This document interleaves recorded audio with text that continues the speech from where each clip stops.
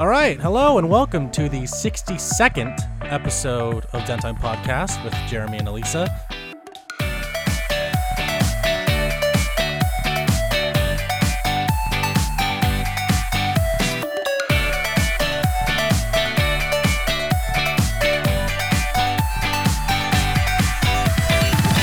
Unfortunately, Elisa can't make it today, so I brought on another special guest, Gilbert. Hey, Gilbert, how's it going?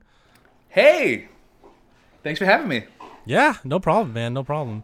So Gilbert and I have worked together in the past, and I found out that he is a game dev on top of a plethora of other interesting things and hobbies. So we'll get into that later.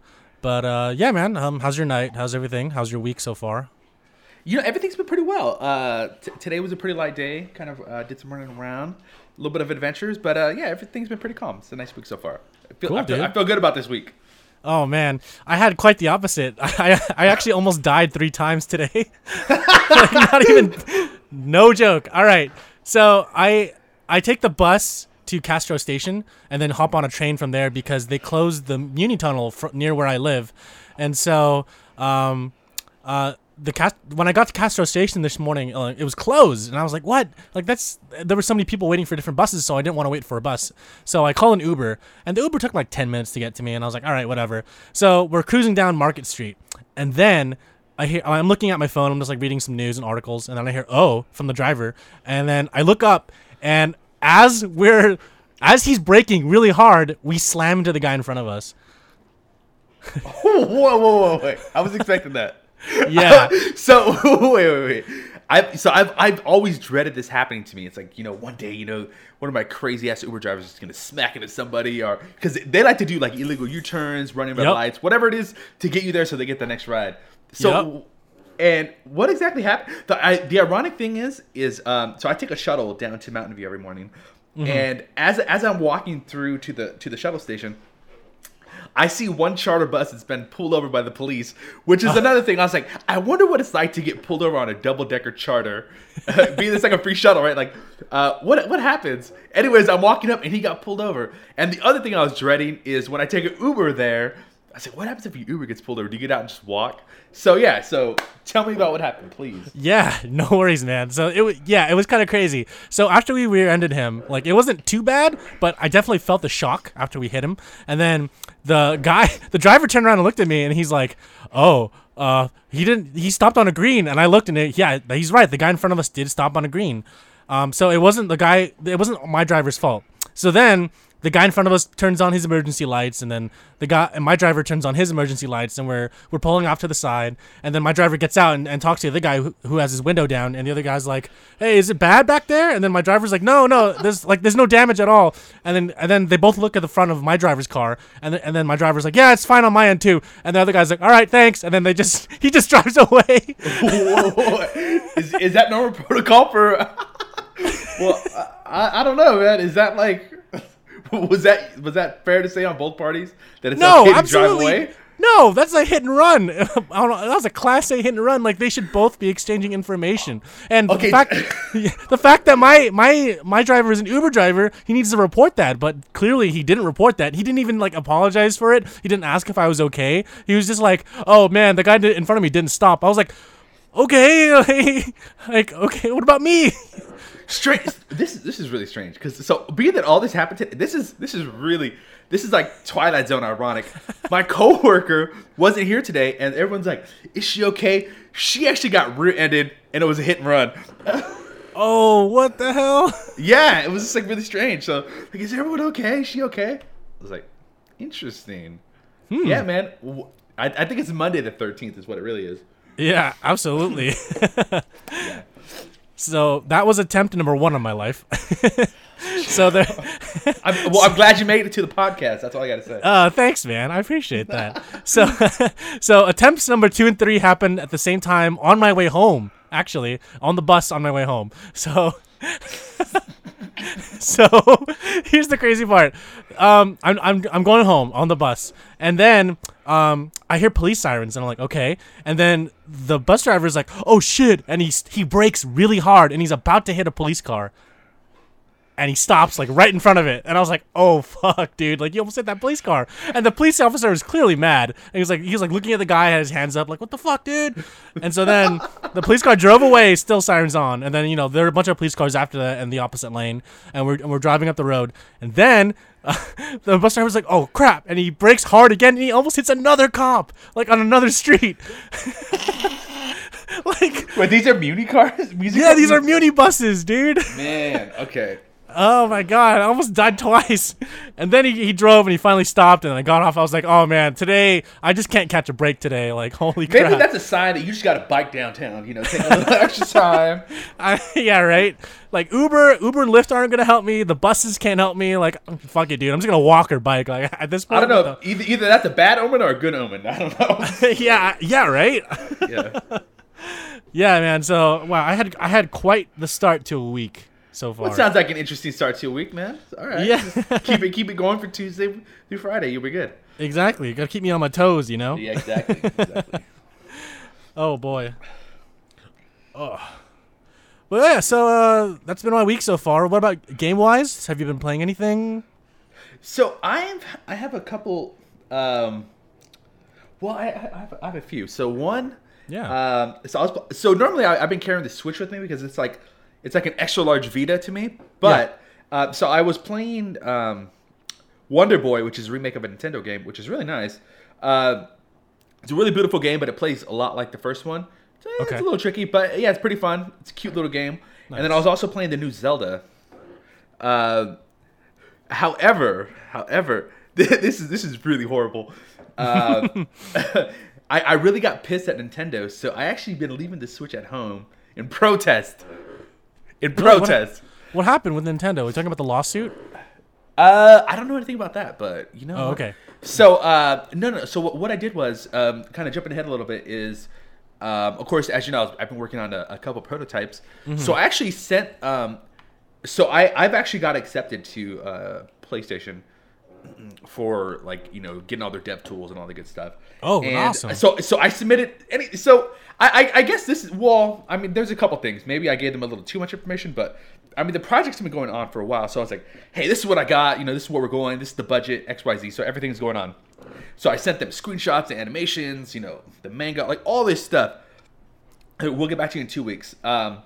So the ironic part is they authorized me to use the Wii U dev kit and also the 3DS XL .0.5.death. I don't know, whatever.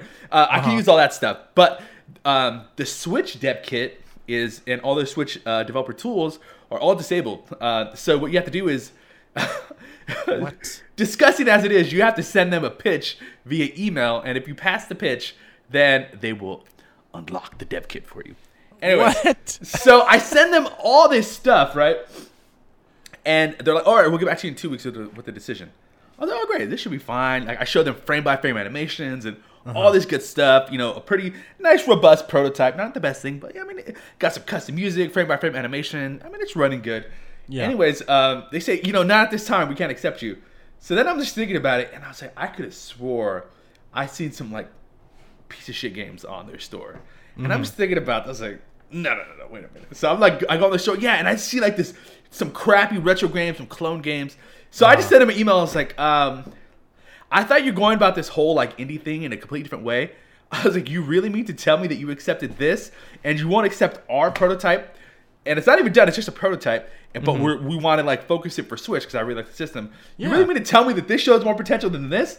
Please tell me that's not true. They didn't respond, but I had just gotten so pissed because one, either they didn't look at my material.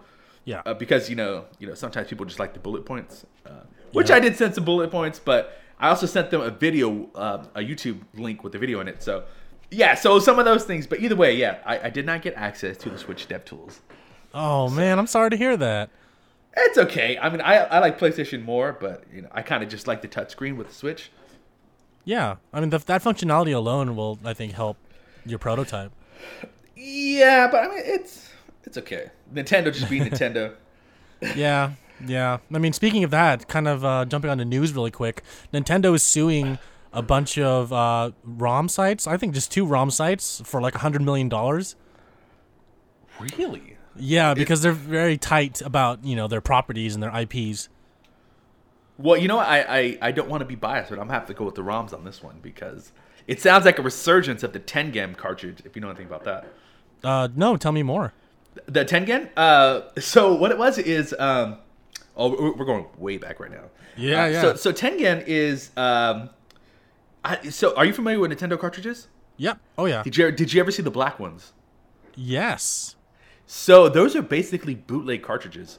Oh, so okay. So the only way I mean it's very Nintendo and it's very Apple-esque, where it's like, okay, well you could only be on our software or hardware if you do exactly what we say. So back in the day, Nintendo would only allow certain games to be on their consoles.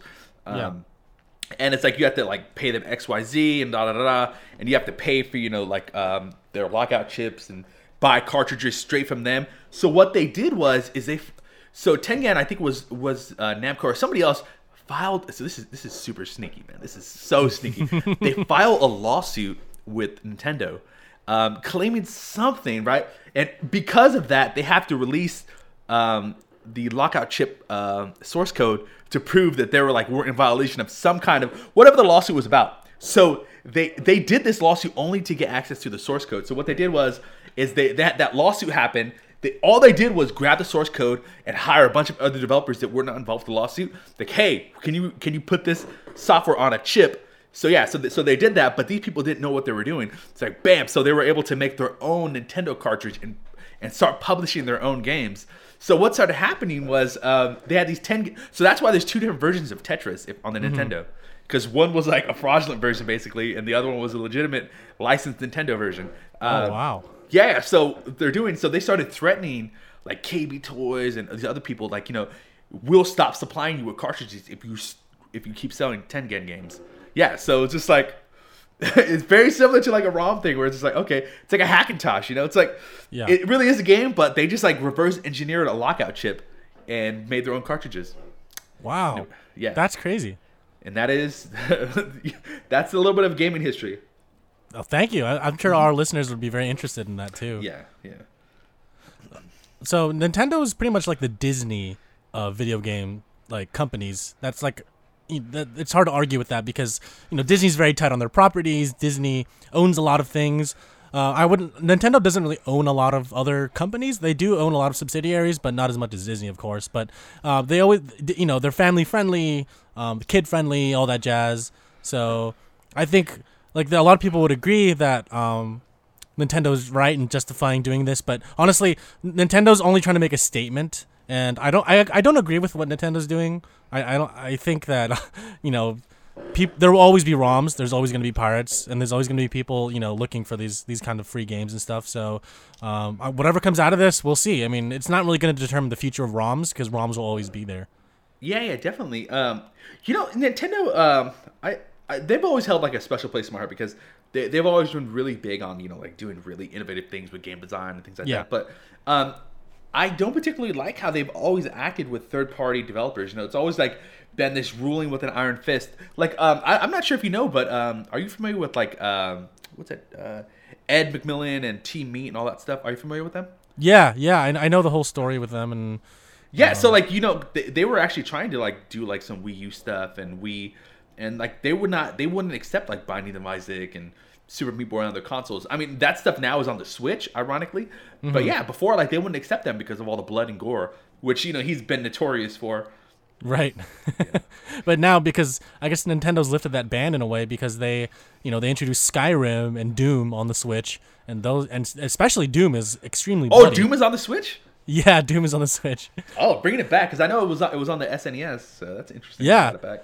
All right, that's a step in the right direction. Yeah. It's the new Doom too from 2016. Well, not new, but yeah. I haven't played that one yet. Yeah, it's good. I have it on PC. I like it a lot. So a buddy of mine actually just got that for his kids on the PS4 doing like the VR. No, it was like a VR headset and it came with Doom. I'm not sure how his kids like it, but he really liked it. Oh, I bet. you gotta check this out. it's Doom in VR. He puts it on immediately and starts playing it. He's like, "Hey, you gotta check it out. Look. Hey, hey man, let the kids play too. Come on." Right? Yeah. From my end in gaming, have you ever played Serious Sam or heard of the game Serious Sam? That sounds really familiar.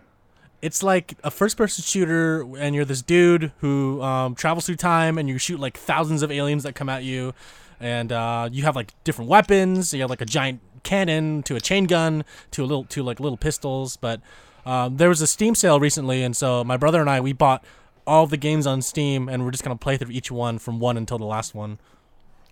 I'm not sure if you made that up, but it kind of sounds like Nazi zombies. Oh, kinda, yeah. I mean, the Serious Sam games are more linear based. Nazi Zombies, I guess they're kind of linear, but then it's kind of endless in a way. Yeah. Okay. I'll believe you. No, I have to look that one up. Yeah. It's super old. The games are super old, like from they are 1990s, late 1990s, early 2000s. But we bought the HD remakes that came out like in 2014. So yeah, we're gonna play it through. Yeah, it looks really good. Like I don't know what engine it uses. It's like their own proprietary engine that the team made. The team's from Croatia, so they've been making the same games for years and years now. And so my brother and I played them when we were younger. Of course, not of the right age, but we still play it anyways with our dad's permission. So we played those games, and then now we just want to beat all of them from first to last, just to get through the whole story. Oh, okay, that's cool, man. Yeah. Okay. Yeah. I have to check that one out because I've never even heard of it. Oh yeah, check it out. It's super old school, like shooter style, where you don't really reload. You just shoot everything until your mags are empty. So it's kind of like Quake and Doom, all those other old shooters. Okay, sounds interesting. Let's check it out. Yeah. I'll add that on the list, Doom, and then I'll try that one next. Yeah, man, do it. They're all co-op. I mean, not Doom, but the Serious Sam games are all co-op, so you can have up to 16 people playing the whole game through, which is crazy. Jeez, that's like Call of Duty on God mode. Oh yeah, but then all the enemies get increased. So. Oh, okay. Then that's keeping it interesting. Yeah, even on normal difficulty, you'll still face like hundreds of enemies on screen at a time. Nice. Okay. Yeah. So far I've been playing that, but I'm kind of like my other co-host and I. We're a huge fan of this series called Yakuza. Have you ever heard of that series on PS4? Well, no, I didn't hear about that, but I heard about it on the Dreamcast. Is that where it started, right? Well, there was a game on the Dreamcast called Shenmue that was kind of like Yakuza, but the Yakuza was inspired by it. Oh, wait. Yeah. What? Was it on the PS3? I know there was like an earlier version of that game, right? So yeah, they started on the PS2. The PS2, that's right. Okay. Yeah. So it's kind of funny. The PS2 version of the first game is the only one in English, I believe, and one of the characters is voiced by Mark Hamill, and then the main character I think is Michael Keaton. I could be wrong. Wait. Michael Keaton as in the old school Batman, and Mark Hamill as in the Return of the Jedi. Yeah, that's right. Those two guys. So. They did an English voiceover of those games because the developers, Sega, is actually the ones that developed the game. They felt like an American audience wouldn't kind of grasp the whole cultural aspect of the game since it's largely based in Japan and they make a bunch of references to things in Japan and stuff like that. So the Japanese developers didn't think that a Western audience would be able to understand the game fully. So they hired a bunch of like really talented and famous voice actors to portray the characters in hopes that it would draw a Western audience. Unfortunately, back in the early 2000s, it wasn't that big in the West, but it did have a cult following. They subsequently released all future games with the original Japanese voice acting and English subtitles, which was a lot better in my opinion since it kind of is more home to what it's supposed to be. And yeah, just this year they released Yakuza 6, one of the last games in the series for the main character on PS4, and it came with a very special edition and all this other fancy stuff. So, my co-host Elisa and I, we found out about the very first game in the series, which is a prequel that came out last year called Yakuza 0, and it's got like 150 hours of content in the game that you can play over and over again. So we found about that game, and then we just fell in love with the series, and now we're waiting for the next game to come out, which is next month, which is a remake of the second game in the series. There's like part 6? Yeah, it was a part 6. So, yeah. You know what that reminds me of? That reminds me of like Tropic Thunder, where it's like Scorcher's like, no one's seen it coming 6 more times. Have you seen that? I've seen that movie so many times. I love that movie. It's like, who left the fridge open? Yakuza 6. Yeah. I haven't played any of those, but you actually touch on a really, really good point that it's not bothered me. It's just kind of like it's like, oh, that sucks, like whenever they because I'm really a big fan of like the Japanese culture. Like I've been to Tokyo. I mean, I love that place. I love the artistry there, just the master of their craft and the whole samurai thing. I mean, they're so respectful. I mean, everything they do is just like to a T, and it's just like and I really respect that. So when it has anything to do with them, I want it to be just as they release it, because it's kind of like this Mozart thing where it's like, you can't change what's perfect. In my opinion, they do stuff that's really, really, really just, I mean, in a way, it's just like the way that it should be. And when if they're proud to release it, I mean, we should be proud to accept it. But, we have this whole thing where they like to touch on, a lot of times they like to touch like on spirituality and things like that. And, they're like, oh, that doesn't really fit with the Western, we got to have to switch that a little bit. So there's been movies and other things that have always been like, why, that's not really cool. So I've always been one to like, all right, I'd rather see the Japanese subtitles or import the Japanese version with the subtitles, things like that. Yeah. Especially like even with like anime and manga and stuff, it's like I'd rather, I'd like it original. Like my biggest thing too is I'm such a big fan of the original Dragon Ball Z series and Dragon Ball and all that stuff. So like one, because like the music is so dark and eerie and just really intense, and the voice acting is just incredible, and everything's just like this really good blend. And then they try to westernize it, and they just put like this corny rock music and just like I don't know where they got these voice actors like straight out of college, but I mean, just sounds like Vegeta sounds like he's just getting out of puberty. It's just like, and it's just so different when you watch it like the original way that they released it, the way that the creator wanted it and things like that. It's just like, I mean, it's just like this, it's just perfection in a lot of ways. Especially with the music. I mean, it's really interesting. Like, I don't know if you watched the Japanese series, that like they use like a lot of bassoons and just like these horns and just like strings, and it's just, I mean, it just really kind of sets a tone for like a battle and different things like that. And the way that they use like violins just, I mean, really carries the emotion. Yeah, I've seen a couple episodes of the original Japanese version, and yeah, I mean, I grew up with the English dub, but then I like you, I'd rather listen to and watch a subbed version of something than a dubbed version of something, because there's just a pure like originality to it. There's just something about something that comes from the heart of another language and another like feeling that you can't really translate into English sometimes. So I will say this. So I was growing up with the actual English version.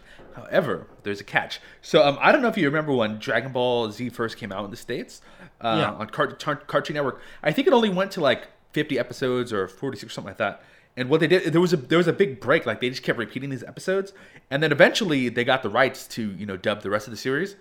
And then they started like whatever it was in the Frieza saga somewhere, and they started over, and they and at that point I completely hated the series. I was like, what are they thinking? Like, and I mean, I was like, I don't know, 13, 14. I was like, dude, this is terrible. So I mean, I was such a big fan of like the earlier ones, and then and these were like, they changed the music, and they also had English word acting, and I thought it was completely fine.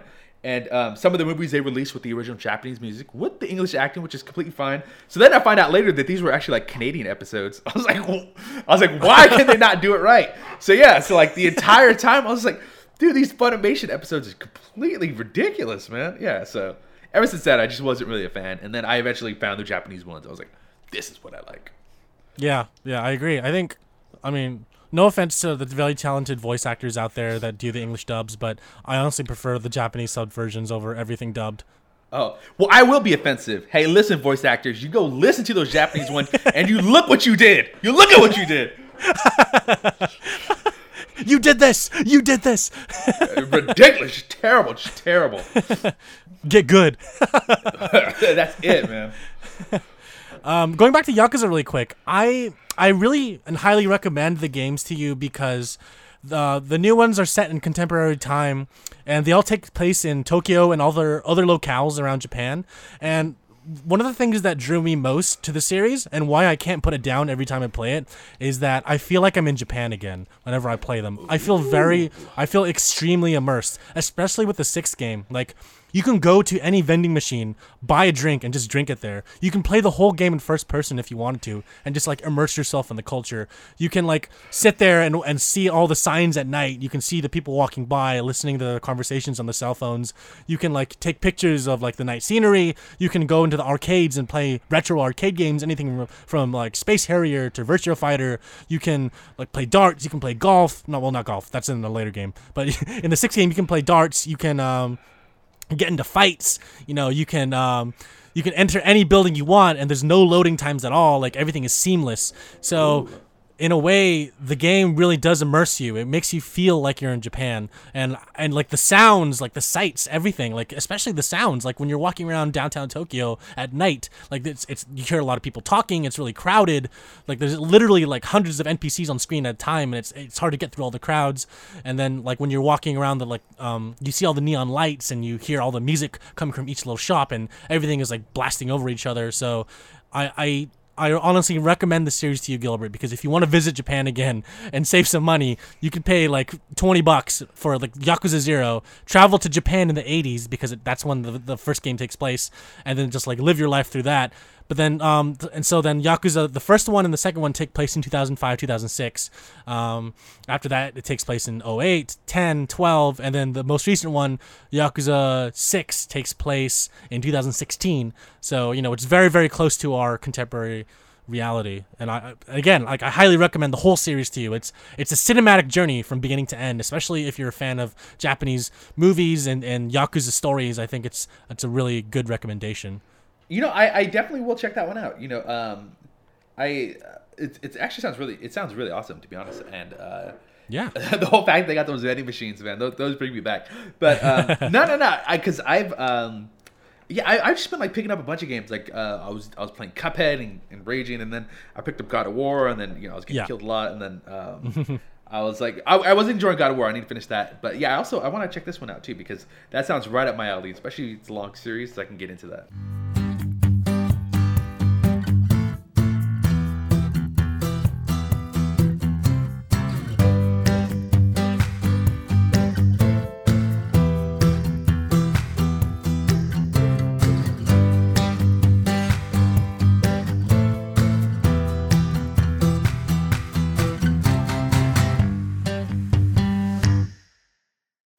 Yeah, man. I mean, you'll love it. Honestly, like it is like each cutscene is almost like a movie, but then the gameplay in itself is also like time consuming because you'll get distracted. Like there's a main story, but maybe you might want to play, get a higher score on Outrun, or maybe you might want to go play Pocket Circuit, or you might want to go get into a bunch of gang fights and grind for XP. So there's a lot of little things to do. Also, you can go into restaurants and just like eat whatever you want. There's also like the crane games, like the UFO catcher games. Oh, don't even start me on those, man. You can play those in the game. Those are so cheap. Are they that cheap in the game too?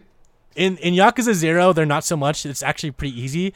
But in Yakuza Kiwami 2, the game that comes out next month, they're really hard. Like you can actually play the demo for that game right now. If you go to the PlayStation Store, you can type in Yakuza Kiwami 2 and you can play the demo for it. So you can kind of get a taste and feel of what the game is.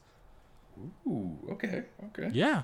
You can also get the demo for Yakuza 6 as well, but I mean, it doesn't really divulge too much of the story, and even if you play it now, you probably won't understand or know who everyone is, but if you can just do that to get a taste of what the game is. But I highly recommend you play and buy Yakuza 0 because it's literally the very first game in the entire series. Like, you don't have to play anything else. You just play Yakuza 0 first, and if that doesn't get you hooked, then you don't have to play the rest of the games. Like, this game is long, though. So, Yakuza 0, is that like a remaster, or is that actually the first game that came out? It's an original game altogether. Okay, and wait, what did it originally come out on? It originally came out on PS3 and PS4. Oh, okay, gotcha. Okay, yeah. I'll start there. Yeah, man, it's great. So, just start there because I think that's a really good way to introduce the series because you start in 1988 and all the characters are young and you kind of get introduced to them over time. There's a lot to do. Overall, it's really fun. It's a really fun game. Cool, man. All right, thank you for the suggestion. I'll add that to the list. No worries. Also, one more thing to add to it is also I think it's like $20. So you can't really beat that. You can't beat that, man. For like 160 hours of content for $20, of course. that's kind of mind-boggling. I mean, For like a newer, like the older games, you can get that, but like for the newer ones, man, I haven't seen that in a while. A long game like that. It's because it recently went on to PlayStation's greatest hits category, so it's kind of like their $20 platinum level games. Oh, okay, yeah. I remember those. Yeah, oh yeah, they brought it back, and Yakuza is one of them. So okay, cool. Yeah, man. So that was my Yakuza spiel. I really love that game series, as you can tell. It's a good spiel, man. You got me sold on the whole Japanese culture thing. I'm gonna have to maybe I'll just pay $20 instead of a Tokyo flight. Yeah, dude. Yeah, dude. I mean, you can always go there. You can always go there too. I mean, there's nothing against doing that. But I mean, most of the games take place in Kabukicho, which is like the red light district of Tokyo. So comparing it to the game version, it's like almost 1-for-1. I have to say. Okay. Yeah, man. Yeah. Nice. I'm gonna trust you on this one. So be ready for believe some me. Brutally honest feedback. You can text me about it once you finish it or when you start playing it. I'll text you. I'll email you the whole nine. So awesome, dude. Awesome. Yeah, man. So that's about it for me and whatever I'm playing. What about you? Well, I've definitely been just playing a couple of those games. Well, I mean, it just really kind of depends on what I'm in the mood for. Like, I'm a big fan of fighting games as well. So as far as like actual, linear games, I've been playing God of War and the new Zelda game. Oh, cool. As far as platformers, it's just been Cuphead and a little bit of Wonder Boy. Nice. But that competitive aspect, I've been playing the Dragon Ball Fighter Z, which is a really good game. I'm such a big fan of animation. Yeah. So, I mean, whether it's like UI animations or like character animations and sprites and things like that, but those, I mean, they did such a good job with the animations in there, and it's pretty amazing. Oh yeah, I heard that. That's like everyone's lauding it as one of the best like Dragon Ball Z fighting games. Well, I'm not really a big fan of like 3D fighting games. Some of the Tekken ones I like, but a lot of times, I mean, they're just like really bulky and kind of, I don't know, it's like some wrestling game, I mean, they're okay, but yeah, I mean, I don't know, they're always missing a little something. But there was some older Dragon Ball Z, like there was, I don't remember the name of it. I think it was on the Super Nintendo, but there was actually kind of like RPG style Dragon Ball Z game. There's a lot of Dragon Ball Z games, but there was a Dragon Ball Z game that was pretty fun. And then on the PlayStation 1, there was one called, Dragon Ball GT Final Bout was pretty fun. Dragon Ball Z Legends was really fun. And some of the there's a couple of Budokai games that were okay, but normally, I don't know, I just wasn't really feeling them. But when this one came out, I really liked this one a lot. Because, I mean, it's like, kind of feels like Marvel, but just way more intense, and just animation just super crisp, and they have all the new characters in there, and then the UI is really nice. I mean, just, it's an all-around really good game, and then, like, some of the DLCs that they've been releasing is really awesome. So, I mean, yeah, hats off to them. They've done a really good job on that game. Nice. Hear that, developers? Hats off to you. Yeah, they did really good, man. They just released, Broly and Bardock. Some super badass characters. Yeah. Oh, man. Are they just going to release all the characters? Well, I mean, there's not that many characters. Yeah. They released it, but, I mean, it took... So, what they were talking about Broly and Bardock for months and months. I mean, it took them a while. So, I'm assuming that it's a lot of work to release characters in this game. Because there's not that many characters. What, 20 maybe? And then they had 2 DLCs, so... Yeah, it's probably a lot of work, especially because the robust animations, I would assume that takes a while. Yeah. I gotcha. Speaking of anime, do you watch Attack on Titan? Yeah. So I have a really, really good friend, and she turned me on to that. I didn't finish it, but that is a really good series.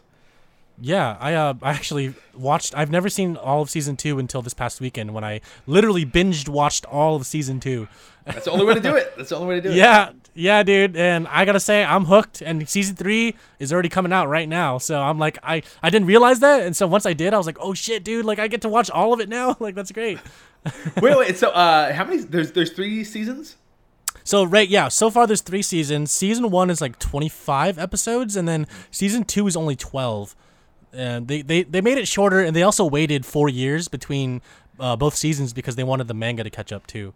See, that's what I was thinking. I was like, because when she had me watching it was like, it's like 2014 or something. I was like, yeah. I was okay.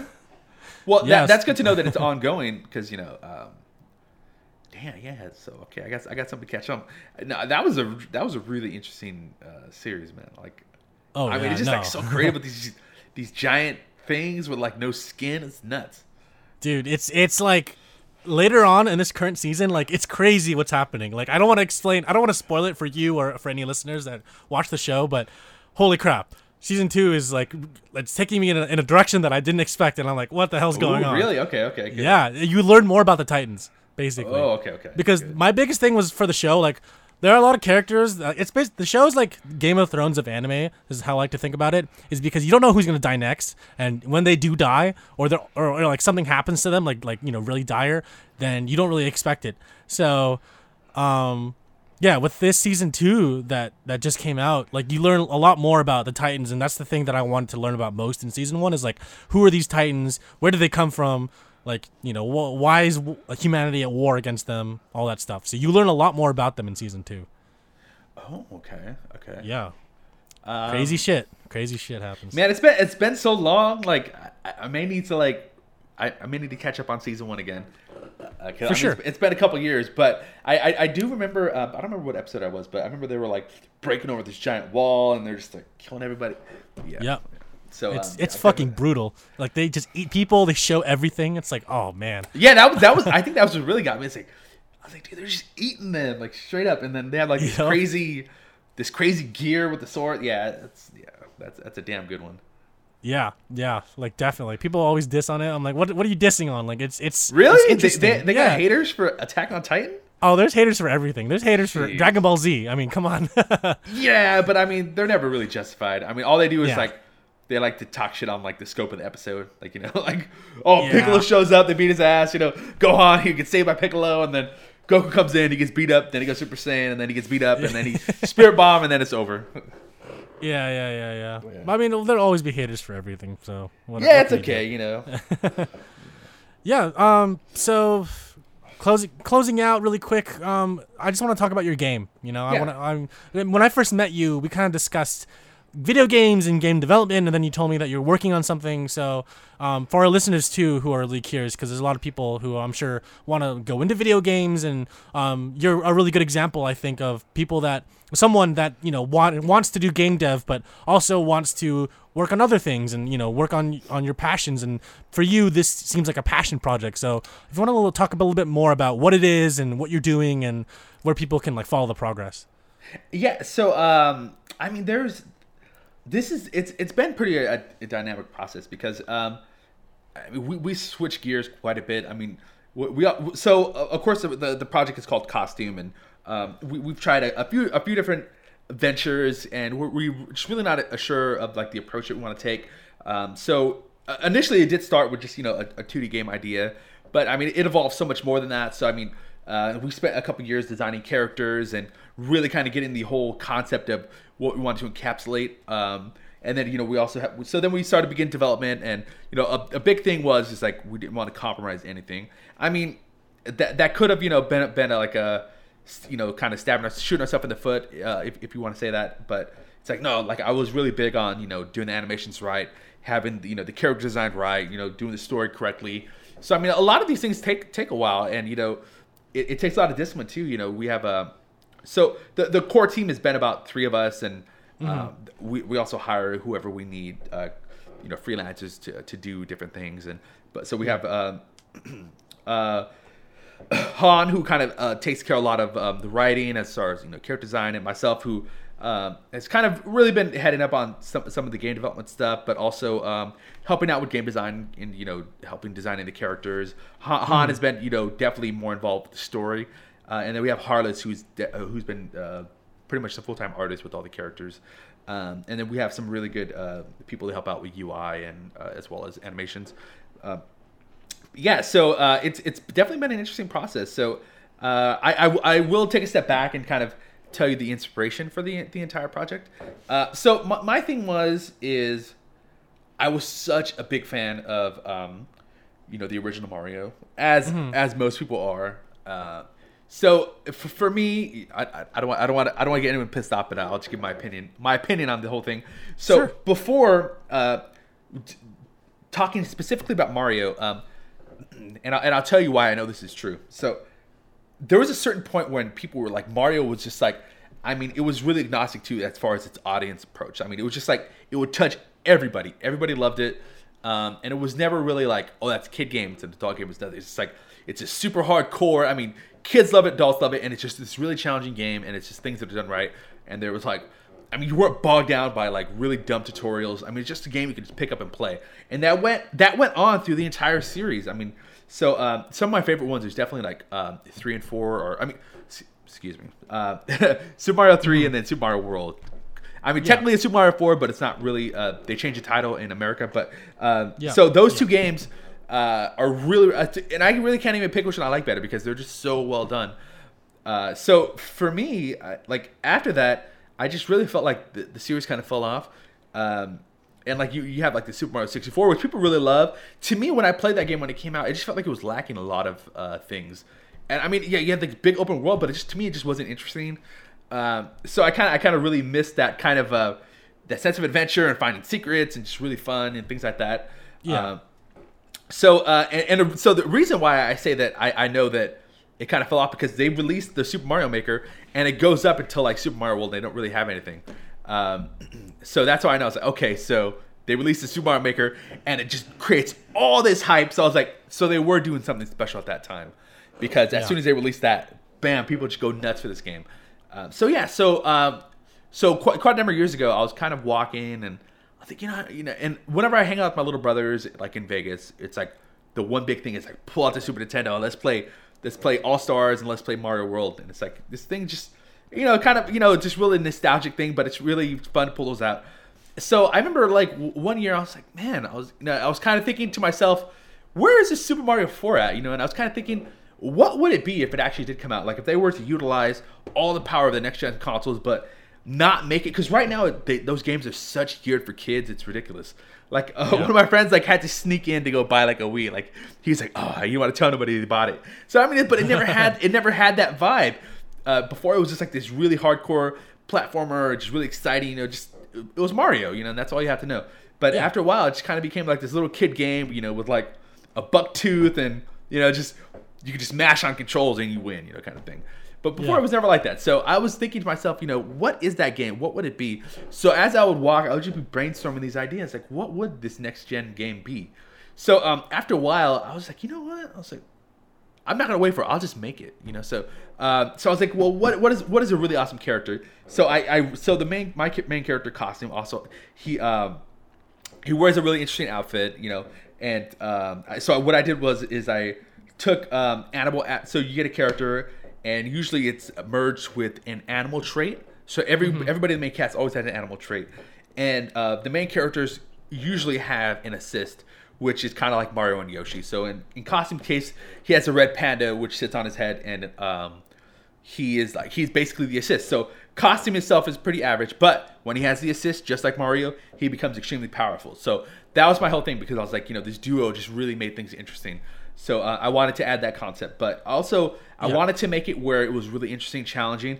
And one thing was, I was like, well, we have to harness the next gen power console. So I was like, okay, well, I really didn't want to sacrifice on the animations. I wanted to have like kind of like a living, breathing anime. So, but keeping the core concept, so making things interesting and challenging with the platformer, but not too difficult where people would be like, kind of turned off by it. So I kind of merged like the fighting system with like combo, but not like run and gun or just like a hack and slash. I really wanted to make an actual game, but really focus on the core fundamentals. So with Mario, the whole premise of that game is jumping, and most games have one core concept. So the one concept I wanted to kind of focus on was definitely throwing or like melee attacks. So like using your assist in that way. So it's been quite a challenge to kind of make that interesting, and of course the animation is always challenging when you're throwing something and pulling it back, because normally you throw something and then you don't really get a retracting animation. So that was tricky, because that assist has to come back. So kind of working on that and working on incorporating puzzles and different things like that. So that's kind of a little rundown. Sorry for the ramble, but that's kind of a rundown of the entire project. No worries. Wow. Yeah. So do you and the whole team work together in the same place? No. No, not at all. So we've had quite a number of people working on the project. I mean, one has been, for the most part, everyone's been remote in different parts of the world. So Harless, he's the lead artist. He's in Indonesia. Han is pretty much been kind of my. He's been one of the key factors, just as me. He's been one of the biggest people on the project. He is currently in Thailand. He travels a bit. You know, he does a lot of things, writing and programming and things like that. But so he travels quite a bit. So right now he's in Thailand, and he has been in Southeast Asia for a while. Of course, me, I'm in Northern California, in the Bay Area, and then we had another girl that does a lot of the UI work. She's in Canada, so it's definitely tricky with people on different time codes and time zones. So trying to sync that stuff up, it's been pretty interesting. It reminds me of the game A Hat in Time. Have you heard of that game before? I have not. A Hat in Time, no. So, literally, like, the story is pretty much the same. Like, a bunch of people decided to make a game together, but they all live in different time zones. So, in order to get the game off the ground, of course, they had to sync their schedules. They had to, like, have remote meetings, but at different times for all of them. And, the whole team is remote. Like, most of them have never met each other in real life, but they got the game out, and now it's on Steam, and it's, like, it's doing really well right now. Yeah, A Hat in Time. It's a really cute game. It's a 3D platformer. Oh, awesome. Okay, I'll take that. That sounds interesting because, it's definitely a challenge because sometimes I'm really tired. I don't want to talk with these guys, but all right, let's do our sync real quick and stuff like that. So, so that's been a core. We've also been dabbling in doing. One big thing is definitely what platform we want to release Costume on because we have so many ideas. We did start doing a manga as well, which. We wanted to, because one thing is, story has been number one. As far as gameplay and everything, but number one, the story has to be great because we didn't want to just build like a game. We wanted to build a brand. So we focused so long on the story. And one thing is Harless, first and foremost, always prides himself on being a great, comic book artist. And so as we're kind of in limbo with, what if animations are, requesting to see what platform we want to release on. We started working. This was a couple years ago. We started working on the manga, and so we had one issue done. So we really want to definitely expand on that right now. That's where I want to focus. So as we continue development and work on some other avenues with the project, I definitely want to keep a quarterly manga coming out for the series.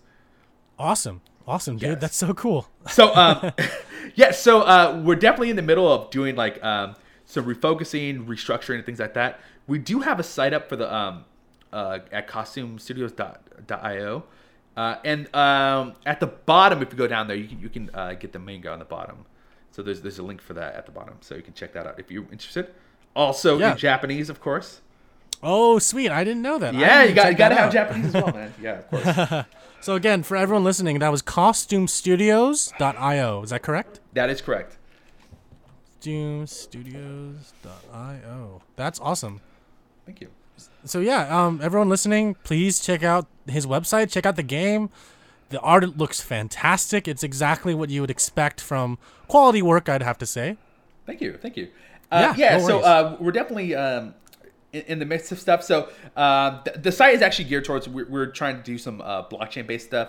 We had some issues on Ethereum because what we were trying to do was a blockchain based MMO.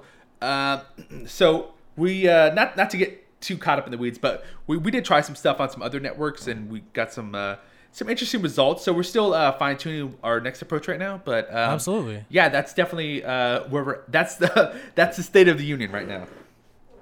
Cool, man. That's awesome. Thank you. I'm personally really looking forward to this. I think it's going to be amazing. I think that I will definitely be there day one once that game comes out. Yeah, definitely. I'll keep you in the loop, man. I would definitely love to come back on and kind of give you an update on everything. Yeah, sure, dude. We also do a blog on our website. I'd love to write about your game and write about the progress so that people listening can also keep up to date with it. Yeah, it sounds great. I appreciate it. Yeah, no worries, dude. Do you have any advice for anyone trying to get into indie game development right now? So, I do actually. I do have some really good advice. Sure. I really couldn't say, I'm the crazy success project. For me, of course, I wasn't. I just really wanted to. I thought I could do something great, and I really wanted to share it with people. And yeah, for the first year, it was really really hard to get people to help out or even to people to jump on. Like I couldn't get people to take my money. It was pretty interesting, and for me, I was like, well, let me just get the idea down on paper because people like to see things visually, and for me, for the first year, like nobody would listen to me. No one found it interesting at all, and I was like, oh, I'm telling you guys, this is what's gonna be. And no lie, I jumped on a site and got like these $5 sketches, $15 sketches or something like that. And I was like, and these are literally just sketches of an idea. And from that point on, everything completely changed. It's like people finally understood, like, hey, that is really awesome. I'd love to see more. So then I ended up meeting Harless on DeviantArt, and he wanted to do a sketch. He didn't want to do much more than that, but I hounded this guy and hounded him. So finally, he said he would color it, and I wanted cell shaded style, and yeah, we got it done. And all it was I had a couple renderings of like gameplay ideas and a few sketches, and that's kind of all it was to really get a few other folks on board and kind of get things moving. So really, I mean that's where it kind of started for me. I was like, I just had to like spend a couple bucks and get a couple illustrations done and really kind of show people that I really did have a good idea. That's kind of where I started. So at its core, what you're saying is, as long as you have an idea and other people are on board with it, I think you really need to, because I meet a lot of people that have really good ideas. I was like, just get something down where people kind of take you a little bit serious. Not telling you need to spend $1 million, but I mean, for me, like it kind of started with a couple $15 sketches, and I actually got my character design for $15. So that is kind of like just really is where you can start. I mean, because an idea is just an idea, and they just really get it down somewhere. And I think once you have something down on paper where you can show people, I think is a big thing. Because I've actually taken some of those sketches to like some meetup groups and things like that, and recruited some people to do art for me. So I definitely think just having something down on paper where you can show somebody. Because proof of concept or like an idea for a prototype, those things are really important because you can blow hot air all you want, but no one's gonna be really interested unless they see something. So I'd say absolutely just get something down. Yeah, hey, good advice. Thanks, Gilbert. Of course. Yeah, man. All right. Anything else you want to add before we close out? No, it's been a really good pleasure, and you need to stay off the bus. Yeah, I'm not taking the bus tomorrow for sure. Yeah. All right, everyone. Again, check out Gilbert's work. Check out Costume. Go to costumestudios.io. Again, that's costumestudios.io to check out Gilbert's work. You can find us, Downtime Podcast, if you go to downtime.live. Check out our podcast. Check out our Discord. Join our Discord. We love new people in our Discord. Check out our YouTube. Check out our Podbean. Gilbert, anything else you want to add before I say some final words? That's all you got for me. That's all, folks. Great. Gilbert, it's been a pleasure. Thank you for coming on the podcast. Thank you so much for having me. No problem. And that has been Downtime Podcast, episode 62. See you guys next time.